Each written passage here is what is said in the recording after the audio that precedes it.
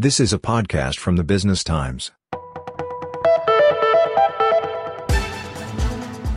Hotel Properties Limited recently announced that it has received provisional permission from the URA to redevelop a cluster of properties along Orchard Road and Cuscaden Road. Analysts and investors have speculated for years about the potential value that might be unlocked from these assets, and news of the redevelopment plan has already had an impact on HPL's share price. But HPL shares are still trading at a big discount to the possible value of its underlying assets, and the company is riding a post-pandemic recovery in revenue from its hotels and resorts. So, is this the right time for investors to check in at HPL? Hello everybody, welcome to the BT Mark to Market podcast. My name is Ben Paul, and I'm a senior correspondent at the Business Times. This series of podcasts, which is based on my weekly column in the Business Times, aims to provide analysis and insight on market trends and corporate issues in Singapore. We're in the month of September 2023, and Singapore is buzzing right now with excitement about the Formula One Grand Prix night race, which will take place this coming weekend. It's going to be hard to top last year's record attendance of 302,000 people, but the event is still likely to draw about 250,000 spectators. And there are a host of other events scheduled for before and after the race that are expected to give a boost to the local economy, not least the hospitality and food and beverage sectors. But there is a cloud hanging over this marquee event. I'm referring to the investigation that was announced by the Corrupt Practices Investigation Bureau in July, involving Minister of Transport S. Iswaran, who was in charge of the F1 race event, and Ong Beng Seng, the major shareholder and managing director of HPL, who is widely credited with bringing the F1 race event to Singapore. It's not clear exactly what the investigation is about, but it is serious enough for Minister Iswaran to have been put on leave while it's carried out. In the meantime, Minister of Manpower Tan See Leng has been put in charge of the F1 event. The announcement of the investigation also had a big negative impact on HPL's share price. HPL shares had shot up to a closing high of $3.98 in June, following news reports that redevelopment plans for HPL's Orchard Road properties were in the works. But after news of the corruption investigation emerged in July, the stock fell quickly, eventually hitting a closing low of $3.50 in August. That could have been a trading opportunity for investors because the corruption investigation isn't going to change the value of HPL's Orchard Road properties. Indeed, after HPL announced on the morning of Monday, August 28, that it had received provisional approval from URA to redevelop those properties, the stock bounced nearly 11% to close at $3.90. Now, I'll come back to this issue of why the corruption investigation is unlikely to matter to investors later in this podcast. But let me first get into why HPL's share price has been reacting so strongly to news of its redevelopment plans for its Orchard Road properties. The redevelopment plan that HPL submitted to URA involves three properties.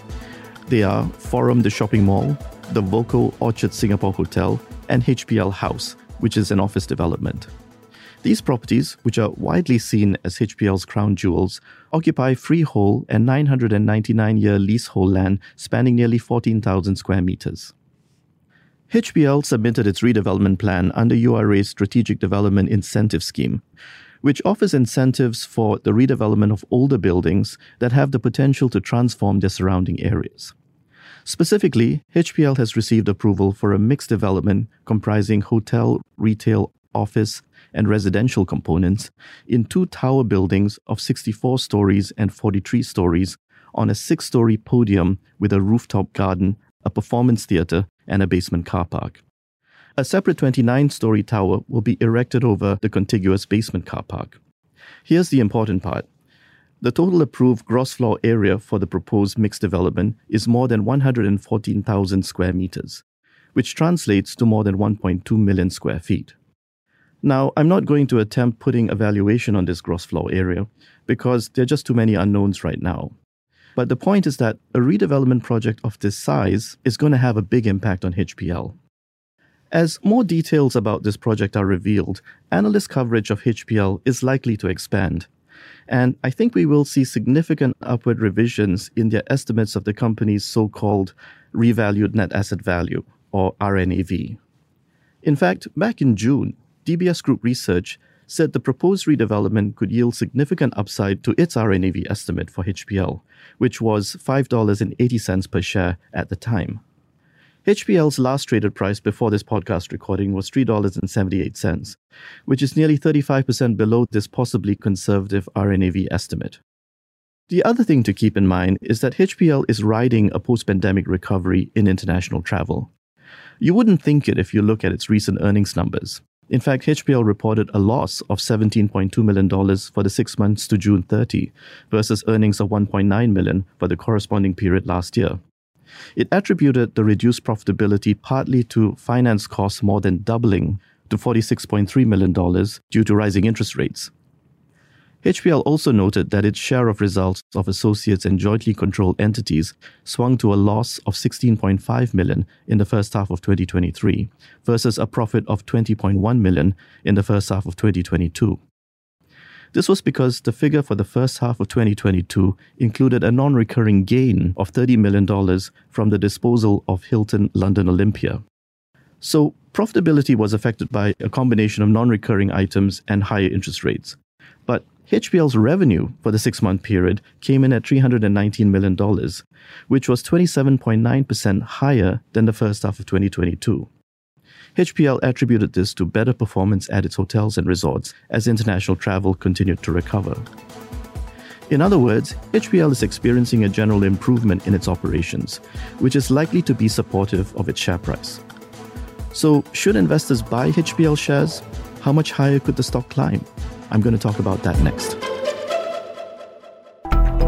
Lens on Singapore, a monthly podcast series from the Business Times podcast team on current affairs, societal issues, and government policies explored through the lens of how it impacts us here in Singapore and in the region.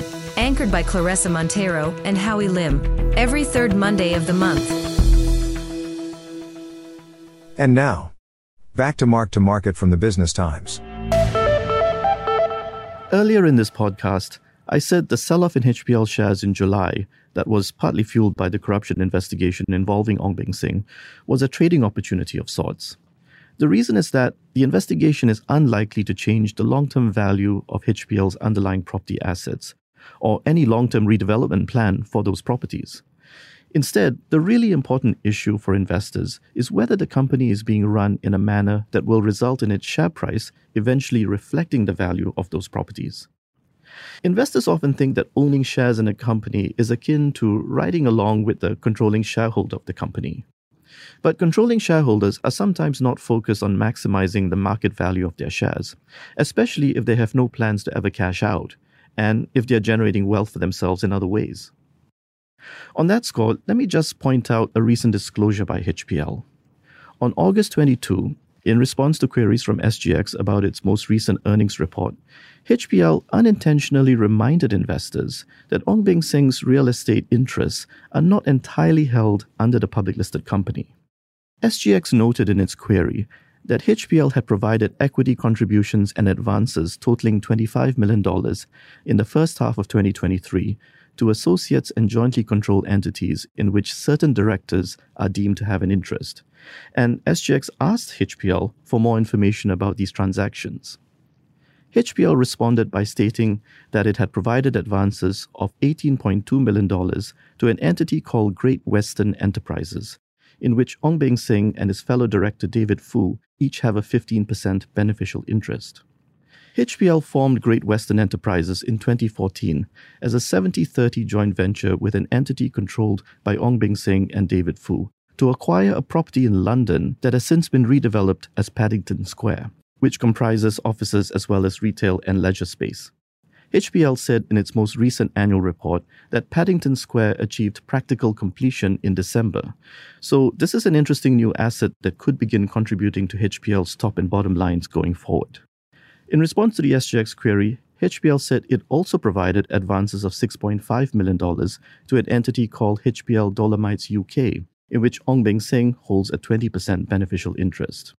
HPL formed this vehicle in 2020 as an 80-20 joint venture with an entity owned by Ong Beng Seng to acquire a 90% stake in a luxury hotel in Italy. HPL Dolomites bought the remaining 10% of the hotel in April this year.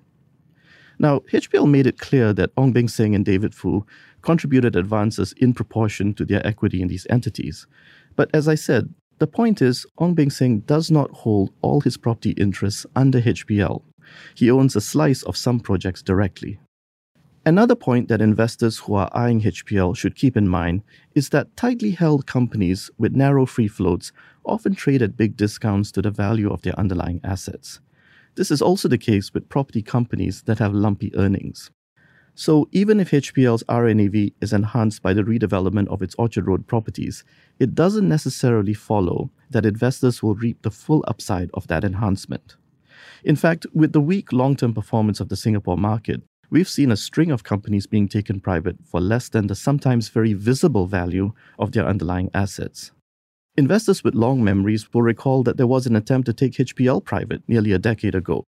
Back in 2014, Ong Beng Seng teamed up with Wheelock Properties and they made an offer for HPL. The offer price was initially set at $3.50 per share, but it was raised to $4 per share and then raised again to $4.05 per share.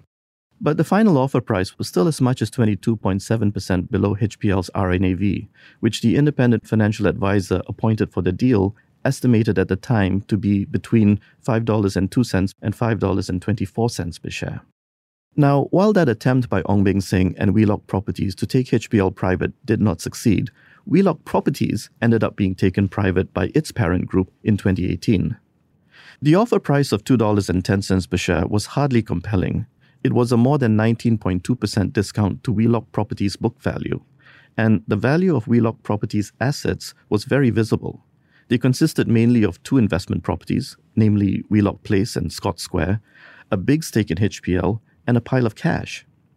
But the offer succeeded anyway, partly because Wheelock Properties' parent group already held a commanding 76.2% of its shares before the offer. When the offer closed, the parent group had managed to push its stake to just a hair above the 90% threshold. What does all this mean for HPL? If you ask me, the company bears all the hallmarks of a privatization candidate. In the first place, its shares have gone nowhere over the past decade.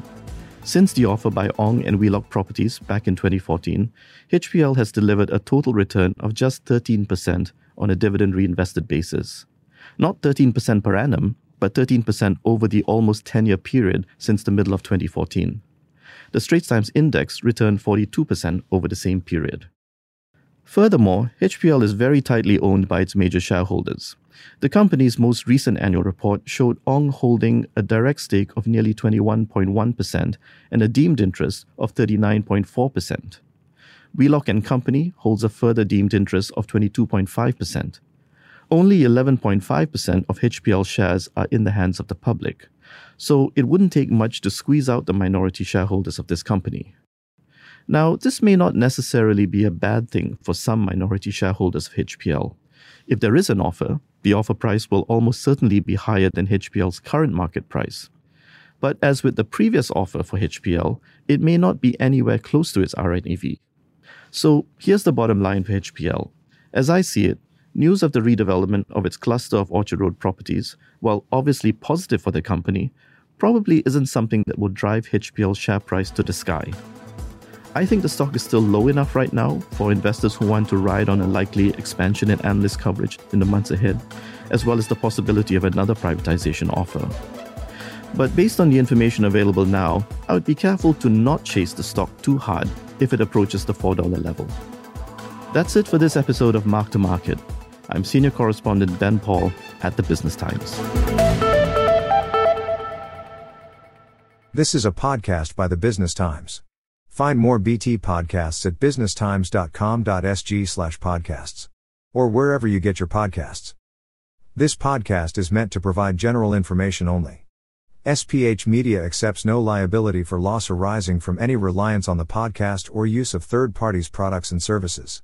Please consult professional advisors for independent advice.